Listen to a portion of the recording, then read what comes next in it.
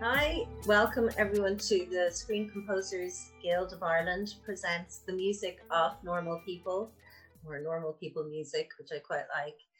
Firstly, the Screen Composers Guild of Ireland is an industry organisation which represents professional composers for screen who work delivering music to film, TV, video games, animation, any kind of media production, and we advocate on behalf of screen composers, and as a group we aim to improve the skills and knowledge and share experience and make Ireland a destination for great music for screen. So I've invited some of our members on today because I was impressed with, I guess, the size and breadth of the music department, or the amount of people that delivered music into normal people. So we have the composer, Stephen Rennicks, who's coming in from his studio in Dún Laoghaire. We have Kieran Byrne, it's a mixer. We have Juliette Martin, who was music supervisor. Sarah Lynch, who worked with Stephen Rennicks, she's a composer as well, and also did arrangements and performances. And lastly, Kathleen Flynn, who's coming up from somewhere near a farm near Newry, I think, who did the role of music editor. So I'm going to invite you all first to talk about your roles in the music department. But firstly, wow, did any of you anticipate Normal People was going to be such a phenomenal worldwide success? Talking to Maggie, my co-supervisor, beforehand, she's like, I think this is really gonna hit big. And I guess she has experience working on bigger productions, but you just never know. But it was really insane. The weeks afterwards were amazing, and it's been fantastic how it's resonated.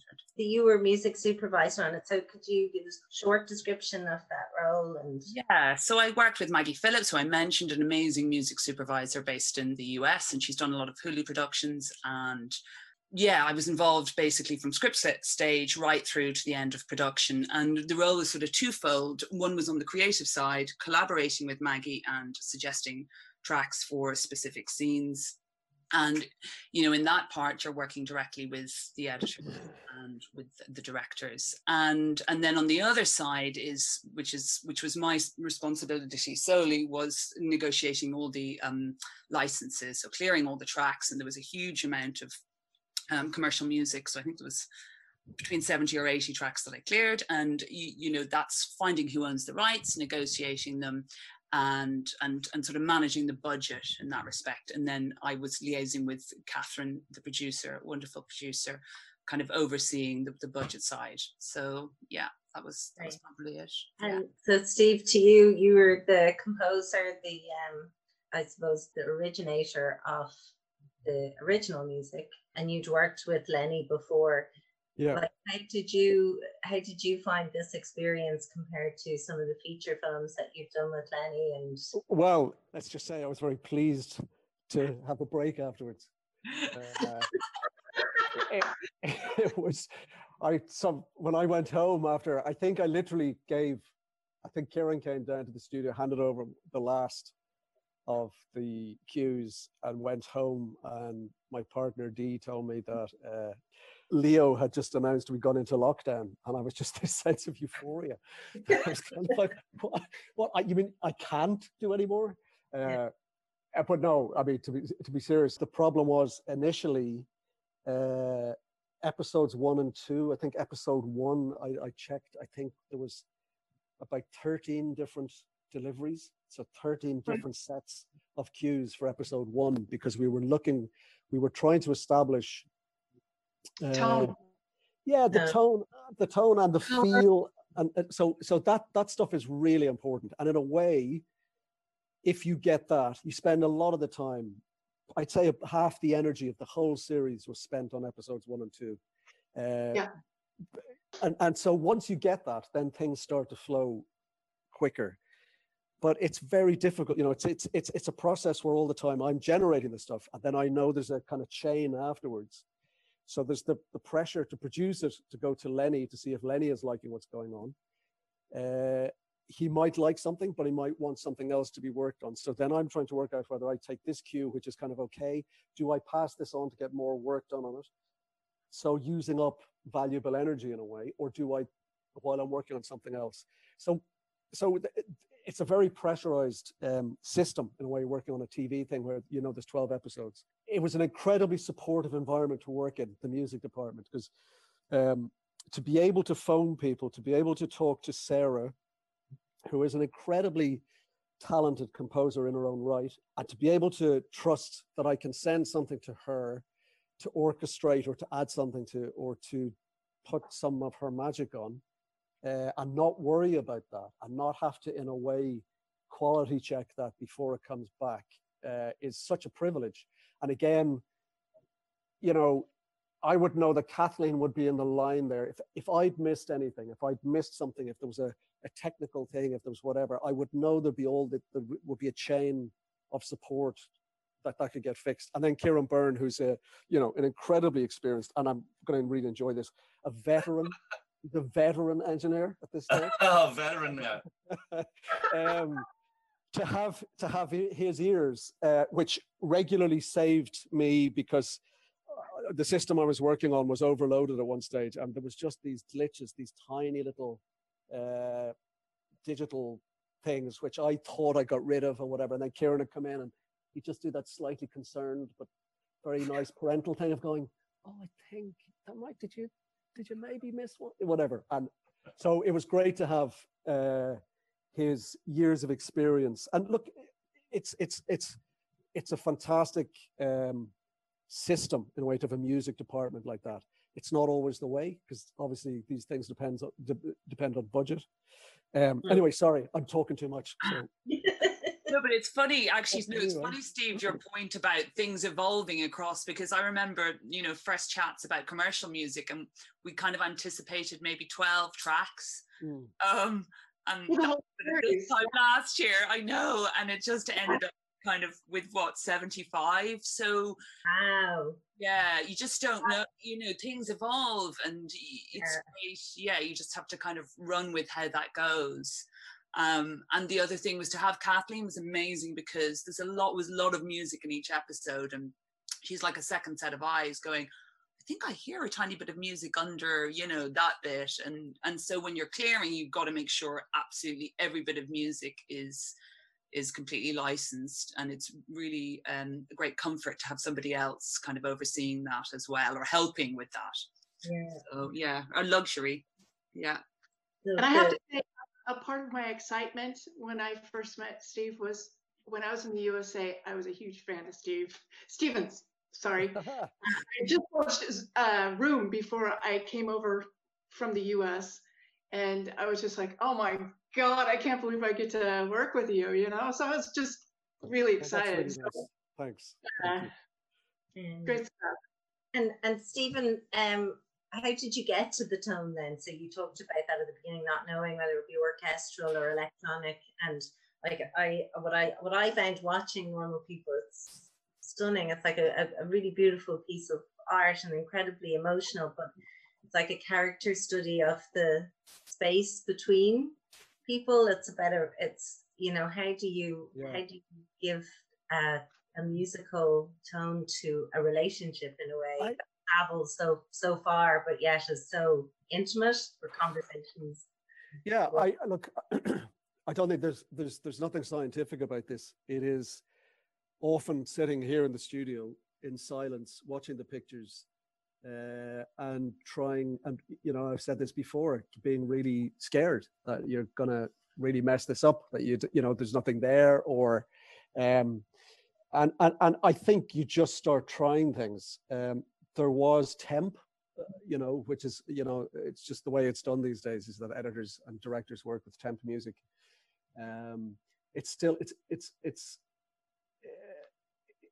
prescriptive in lots of ways, because you know, in a way, you know the way that the editor and the director are thinking by the music that they have on it already. So, so in a way, what you then have to try and do, I think, is to find something in the vein, in that vein, something similar, and be working on that and trying to give it your own take or your own feel. But at the same time, what you're trying to do is maybe come up with something that does the same work, but from a completely different, using a different way. And the problem with that is, in a way, you're then slightly dividing your energy. So you know, you're kind of, and on something like this where there's, look, by no means, one of the wonderful things about working with Lenny and Nathan, the editor, is the use of music is incredibly good. And it's really, they don't, you know, there's never wall-to-wall music. And there's a real pressure, I think, from TV and whatever to have music all the time. So to actually start, you know, we always start from a position where if you don't need music, you don't have music. But on this, there is a kind of commercial reality around having to have tracks in, having all that. And we were aware of that. So we kind of felt we front load, in a way, the first few episodes, there's not as many needle drop tracks in it because we had to establish the world with the sound. And I you know, I think the big thing, or one of the things which I was thinking about all the time when I was trying to write the music, was the breathing of these two young people. And just that sense that when you feel that falling in love, or when somebody or something excites you in a way, your heart beats faster and you breathe faster. And in a way, it's all about your breath, you know, and that kind of classical notion of you are only the breath you have, in a way. So in some ways, through a lot of the tracks, there's a feeling of the rise and fall of breath. Juliet, you were then, so the music supervisor, as you were talking about there, brings in the tracks. So one of the reasons I wanted to do this panel was because it is such a huge international showcase, really, for Ireland. And all too often we have not had Irish music department or Irish composers involved. All too often these shows go off to maybe a partner funding territory. So for me, again, as a viewer, I was really happy that there was an Irish music supervisor on board, because I know that you brought in some of the Irish tracks by Irish artists that wouldn't have probably been visible to a non-Irish resident music supervisor, or somebody who's not familiar with the indie Irish scene, which at the end of the day, there's a huge indie Irish scene. Yeah, I suppose the other things that previous productions that I'd worked on were very much in that kind of indie Irish vein, and I would sort of have dug quite lower budget productions. I would dug quite deep into that world, and I think it was also important just to have these characters live in Ireland, and whilst they listened to huge international artists, you know, like Frank Ocean, there was also lots of Irish music. I really wanted to rather than use library, I just wanted to use Irish music that I felt potentially young Irish people might listen to. So there's a lot of the kind of background party stuff is Irish, and then there's some really nice featured kind of Irish music.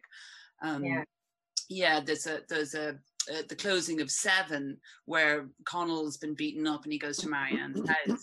That's an artist, the Shay, or they're a band, and they're not well known, and I kind of had that track in mind right from the beginning, and it was just, it worked really well. It was just, it's really gratifying to be able to feature a smaller or lesser known Irish act. So I did feel like that placing ending episodes on a big feature usage where it closes out over is quite a fashion thing as well. It was well used in this, and then it didn't happen in all episodes.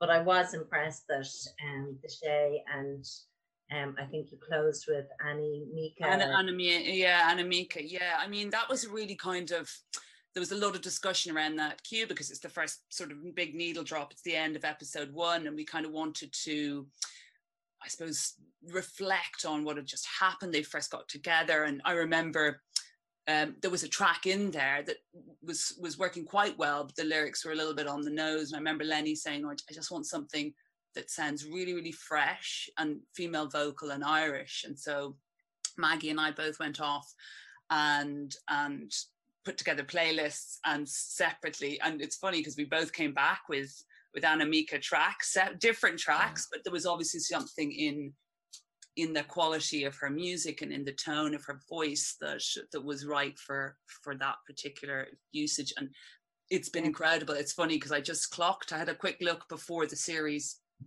was broadcast, and I think she had sort of like 20,000 streams, and I just checked before we came on, and it's two and a half million streams now.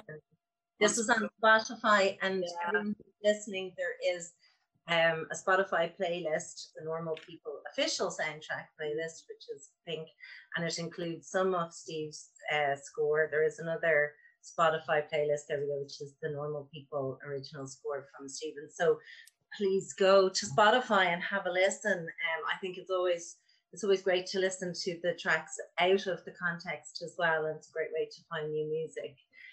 But well done. I mean, it just, to me, it was really, really brilliant to have that level of, I think it was 11, 12 Irish artists tracks included on the soundtrack. More, I think it could be maybe 20. I don't know, a lot. Yeah, a lot.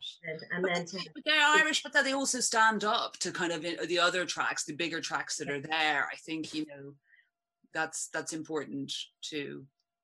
Cool. And I was going to talk to Sarah. So did you feel that there's can you have, and this is to Steve as well, and to all of you, can you express an Irishness through contemporary film score? Like, do you think through, so unless like not doing an overtly traditional Irish score, is there an Irishness to the sound, or did you feel that that's important in telling the story, which is based on all these, like, Strida Strand and Trinity College and the particularly Irish activities of forcing your girlfriend to watch a GAA match? Or, hanging out in the middle of a town square talking about the devs, or like, did you feel that you were that was important, or I don't know? Well, I think that it's not. I mean, I can't avoid my Irishness in my approach to writing, and that's not to write diddly idle music or anything. But I think, when I think about even one of the cues that I arranged the first, day in Trinity, and I'd gone to Trinity, I remember those feelings. I do remember this, I did identify, and I think my Irishness is probably, did add something to it, but it wouldn't have been the be all, it wouldn't have been the most important thing about it, I would say, because the story really is I would say, bigger than the Irishness. But in saying that, definitely, I'm sure that, it is so personal, and a lot of this, it was so personal, and when I was scoring it, or arranging it, it was so personal to me. But I'm sure that there is value in it. But it's hard to say in a way whether, I don't know, maybe Steve can pick me up. What do you think? I mean, I would say that, look, the question of Irishness is that it's where, I'm an Irish citizen, all that stuff. I would see myself as a European in a way before that, because that, when I was growing up, I couldn't wait to get away from the oppression of the Ireland that I grew up in. And in a way, a lot of people in my generation went away to Europe and brought back what we now refer to as a kind of a cappuccino culture, where we were able to get away from how small and genuinely backward a place Ireland was not that long ago, 40 years ago, 30 years ago. And now, look, the score is Irish because it's an Irish thing, because we're all Irish. But in terms of it being an Irish, it's hard to say. I mean, it's a modern Irish score because I'm a relatively modern Irish composer working with, to get into the idea of trying to define what that stuff is very problematic, I think. And I would have brought a lot of experience to write in those cues, because I know Trinity, I would have known the beach in Sligo, I know these places.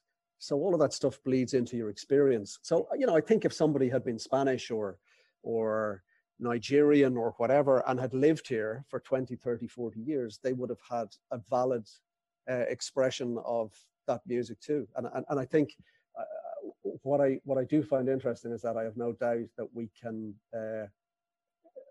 bring to bear an Irish sensibility, which I think is quite interesting, you know, having grown up in this society, to any project like this. But it's more, look, this is a global project. This is a global, it's a universal story set in an Irish setting. That's what it is. And that's why it's been so successful, because it's about just two people, and they're normal in the sense that they're everyday. And what's extraordinary in a way is their sensibilities and their interior and their thoughts, and they're unusual people in that sense. But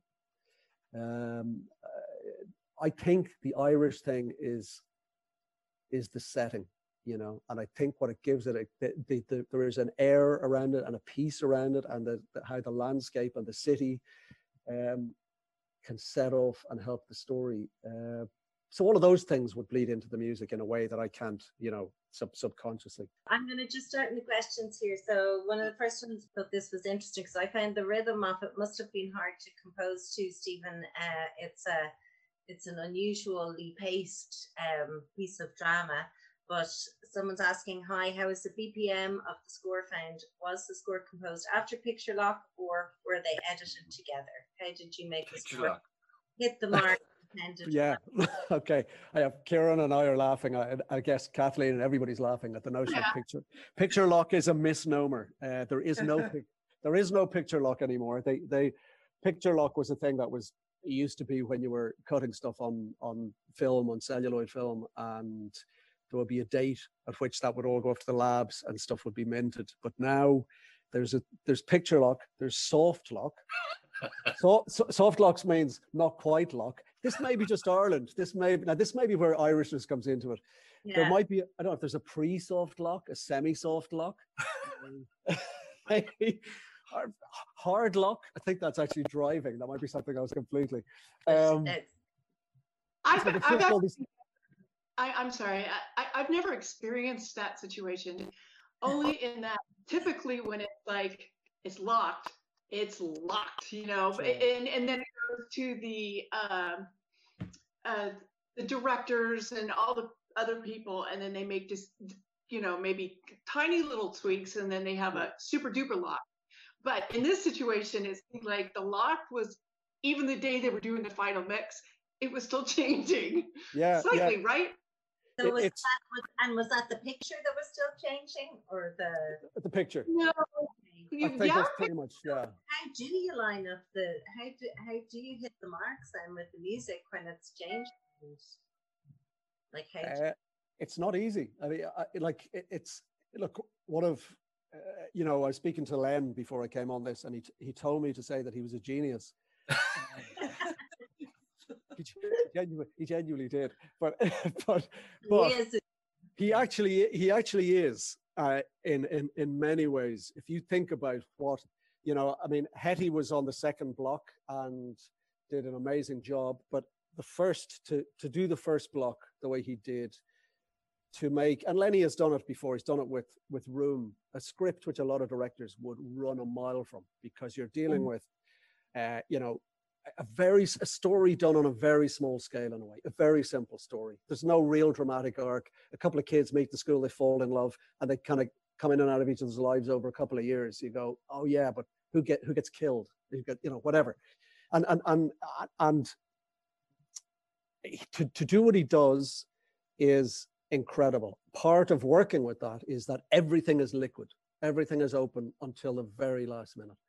And that's very difficult in a way, because you work on something, you work really hard, you do the mix, I'll make Kieran, I'll send it off, whatever, and then there'll be a phone call saying, listen, we just need a slightly different thing, we've cut 10 seconds out of that, you have to do this. If it's something which is a musical change, then Kathleen would be able to do that. But if it's something that just needs that I got to go right back into it, then it would mean we'd have to do that. We'd have to export all the stems again, all the individual instruments. Kieran would have to go for mix it again.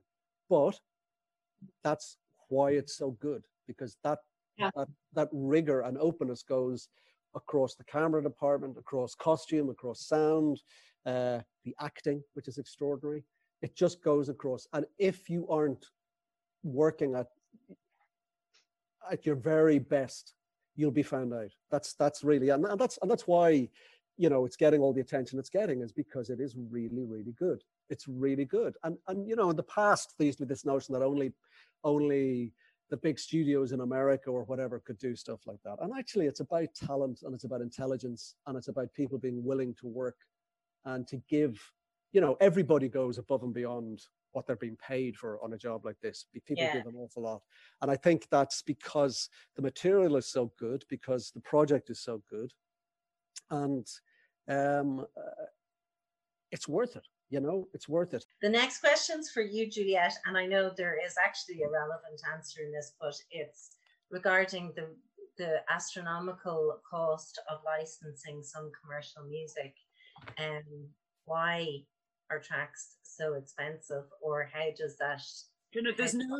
Could you arrange special deals? No special deals. I mean, when you have library music, there's set rates, and that's great because you know what things cost. There's no set fee for anything. Every time you approach a publisher or a label, you don't know what that fee is going to be, and it varies.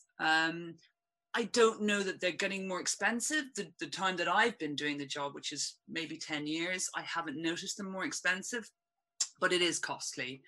But what was interesting was that talking to Maggie, because she works in America and the sync environment there is much more expensive. So she was actually finding the costs that I was getting, or the fees that I was being quoted, surprisingly low. With the same time. Because because in the States they don't use the blankets. They're used to using a lot of commercial music and on these bigger productions, and they budget for it. Yeah. So there would be a huge difference between Bob Dylan and Peppy Rex. Yeah, like we got some massive quotes from some bigger artists. And then you're just going, you know, okay, well, we can't use that, you know, but certainly compared to other productions, there's more leeway, you know, in terms of my budget. But there are some costs you just can't, you know, there's some artists you can't license, you know. Right. And then you just move on. And it's also how open they are to syncs. But I mean, I have contacts. I mean, what I have is contacts with smaller publishers. So once you're going to kind of a major or bigger independent, there's a minimum fee, and you kind of know what you're going to roughly be quoted. But there's some spots, say things that are a little bit more in the background, where I use a publisher in the UK a lot that specializes in emerging artists. And that's where I would go to sometimes to find things that are a little bit cheaper. So they're not special deals, those, but I know I'm looking at a quarter of the price of something that's signed to a major. Oh, thank you. All right, the next question is about the tone again. Did you meet the actors, or did you do the characters? Actually, Stephen, I want to know, did you read the book? Yes, both. I read the book before I knew it was going to be, before I knew Lenny had anything to do with it. And I went into Trinity when they were there doing the scene. They were shooting the scene where he pitches up in Trinity and meets her again for the first time. And I didn't meet Daisy, but I met Paul. And it's a lovely thing when you're doing the music that you actually go, and I've done it. The only time I didn't get to do that on anything I've done with Lenny was Room, because I was shot in Canada and I didn't get to go, but it adds something. You just get a flavor for I don't know, it just helps in some way that you get to meet the people. So when you are being given a budget, so the music department budget, I know maybe some of it came through you, Stephen, and then some of it will come from the kind of post-production.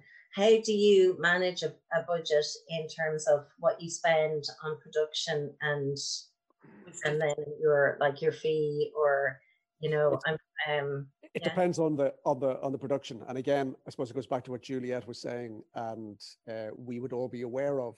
in a way, you do the same job on a short you're doing for nothing. So the creative thing you're bringing to it and the production thing is always is of a very, always has to be of a very high standard. You have to, you know, you can't kind of take shortcuts, but sometimes you have the money to do it and sometimes you don't. So sometimes you would spend some of the money that was supposedly for the composition, but you'd spend it on the production end of it. So in this case, it didn't start out with the music department that we ended up with.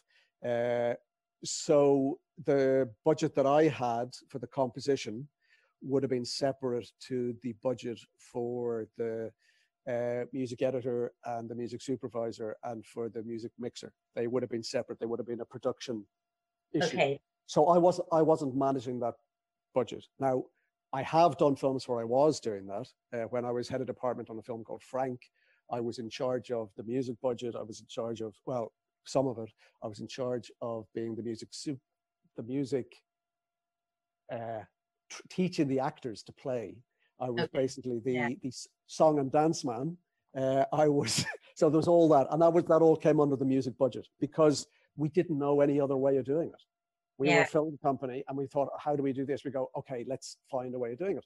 So much of film is about finding a way to do it, finding a way to get it over the line, and then worrying about how we could have done it, how we might have done it better later. But the problem is you probably won't use those same things again because the next thing you do will have a different thing or a different feel or, Yeah, cool. And so, and what do you think, Kieran? Can you hear the difference a budget makes when you're listening to music on the TV show, say, like not really. I mean, I think that myself and Steve have worked together on a couple of projects, and you know what I've been delivered, say from Steve or any other composer, you know, you do with what you have. Okay.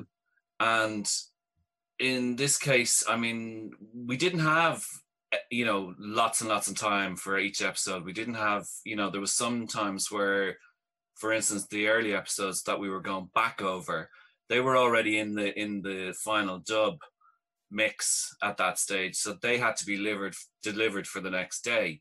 So I might receive the final pre-lock, soft lock, hard lock, whatever you want to call it, version.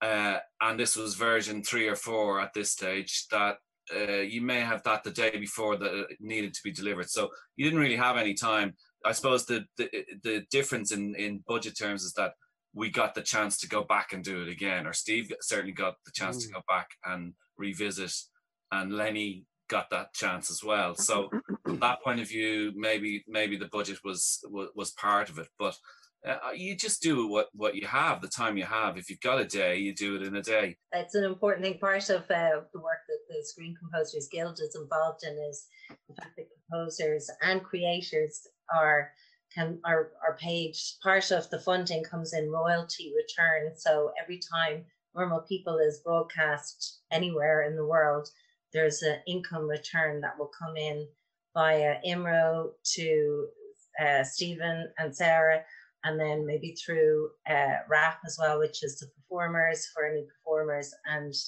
through a publisher for Element.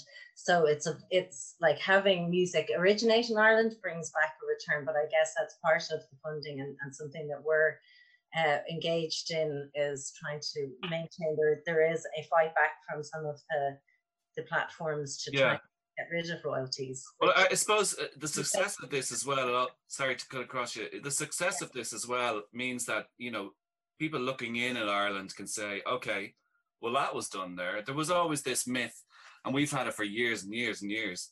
I mean, as long as I'm in the music business, I'm sure Steve will back me up here. You know, it's always, oh, what do they do in England, or what do they do in America? And there's always been this looking across the pond, either side. Yeah, and it's always better, and that's from within. You know, from within the composers, the musicians, the bands, the singers, everyone. Well, we're going to send it to the guy or the girl in England to mix, or we're going to send it to America, produce or whatever. And it just shows that it can be done. Yeah, and I found that really interesting working with Maggie. She's like a super amazing, lovely person, amazing music supervisor, working at a really high level in the US and LA. And we all assume, oh my God, it's going to be this different job. And, you know, and you're doing the exact same work. Like the way I would have worked was the way she worked. And what you deliver is the same, really. And so that really opened my eyes to the fact that actually we're providing the same level of service. Yeah. We probably don't feel as hard done by now. It's, you know, whereas before we would have doffed the cap a little bit and maybe said, sure, yeah, they probably are better, you know, and I'll get back into my little green box. But nowadays it's, you know, we definitely are well able to work amongst anyone. I mean, I do a lot of work with different composers all over the world, and none of them have this attitude that we have about ourselves, you know, or certainly did have. And I really hope actually Normal People can help change that, because you have a very local story based here with the creative talent mainly all coming from here, and likewise the technical, the craft talent as well, which is really important. I'm conscious now we only have 5 minutes left. Really quick question to you, Juliet. Where do you find the music from? And did the book form a source of any of that music? We didn't end up using any tracks that were referenced in the book. At one point there was, but we didn't. I think it was a White Stripes track, but I cleared it, but we didn't use it. I would just do a combination of listening, just using Spotify, just listening to music. And I would, if I'm looking for a specific track for a scene, I'll often do an open listen if I have plenty of time. So I'm just listening, looking at the scene and thinking about it that way. And then I will also go to trusted sources like publishers and record labels, and ones that are on particular price points. So I can kind of go, I'm not going to spend too much money on that spot. I can go to that person. And I'd go, like, I'd actually sometimes I look at festival lineups and see who's on that on smaller stages and check them out. So it's a combination of just generally listening and then some trusted sources. Yeah, sync agents, that kind of thing. The last really quick question is, how much of the composing is MIDI versus audio, or is it mostly sample library MIDI for the sake of easier editing? That's too technical for me to understand. No, I get it. It's mostly done in Pro Tools with MIDI initially, and some guitar stuff I'd put in and then manipulate, put it backwards and cut it up and do stuff like that. Yeah, any of there would be, actually, interestingly enough, the reference Ciara made earlier to the piano and Sarah, there's always big discussion around piano sounds. Lenny didn't like the piano sound that I had, which was a real piano. So we ended up going and trying to get different samples. And Sarah, I sent the MIDI off to Sarah, and Sarah did some of her magic on it and sent back her stuff, which the director loved. So that's amazing, because I would think there's like one piano sound. But intimate piano.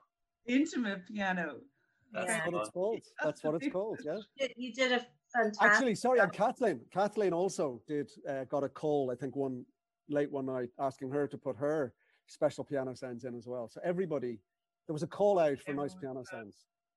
Yeah, well, I think the piano sounds do actually stand out. Thank you so much to all the attendees. Thank you very much for listening in. I hope this helped deliver a better understanding of what goes behind creating music for film, but also TV productions like Normal People.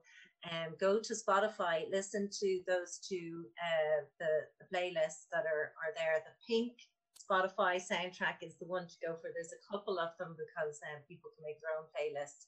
Also, I'm conscious that while we have these 5 incredibly talented people here, there is also, as you said, the 18 or so Irish artists and bands whose music was licensed by Juliet, so in a way they could fill here.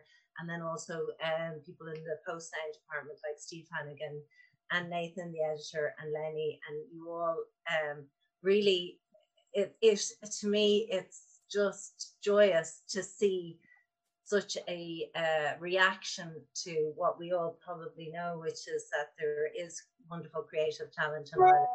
And with investment and faith, you can really produce something of enormous value that, you know, was being watched in the Kardashians' house, which is kind of weird. We've arrived. everyone in their leisure wear. Anyway, thank you so much. Well, thank you, Kathleen Flynn. Thank you, Sarah Lynch. Thank you, Kieran Byrne. Thank you, Stephen Rennick. Thank you, Juliette Martin. Kieran, Sarah, Stephen, and Kathleen are all members of the Screen Composers Guild. You can learn more about the Guild at screencomposersguild.ie. And any questions, please email. We're always happy to talk about music department in Ireland. And Juliette is on silverstreammusic.ie. Silverstreammusic.ie. All right. Thanks a million. Bye. Thanks, Sarah. Bye. Bye-bye.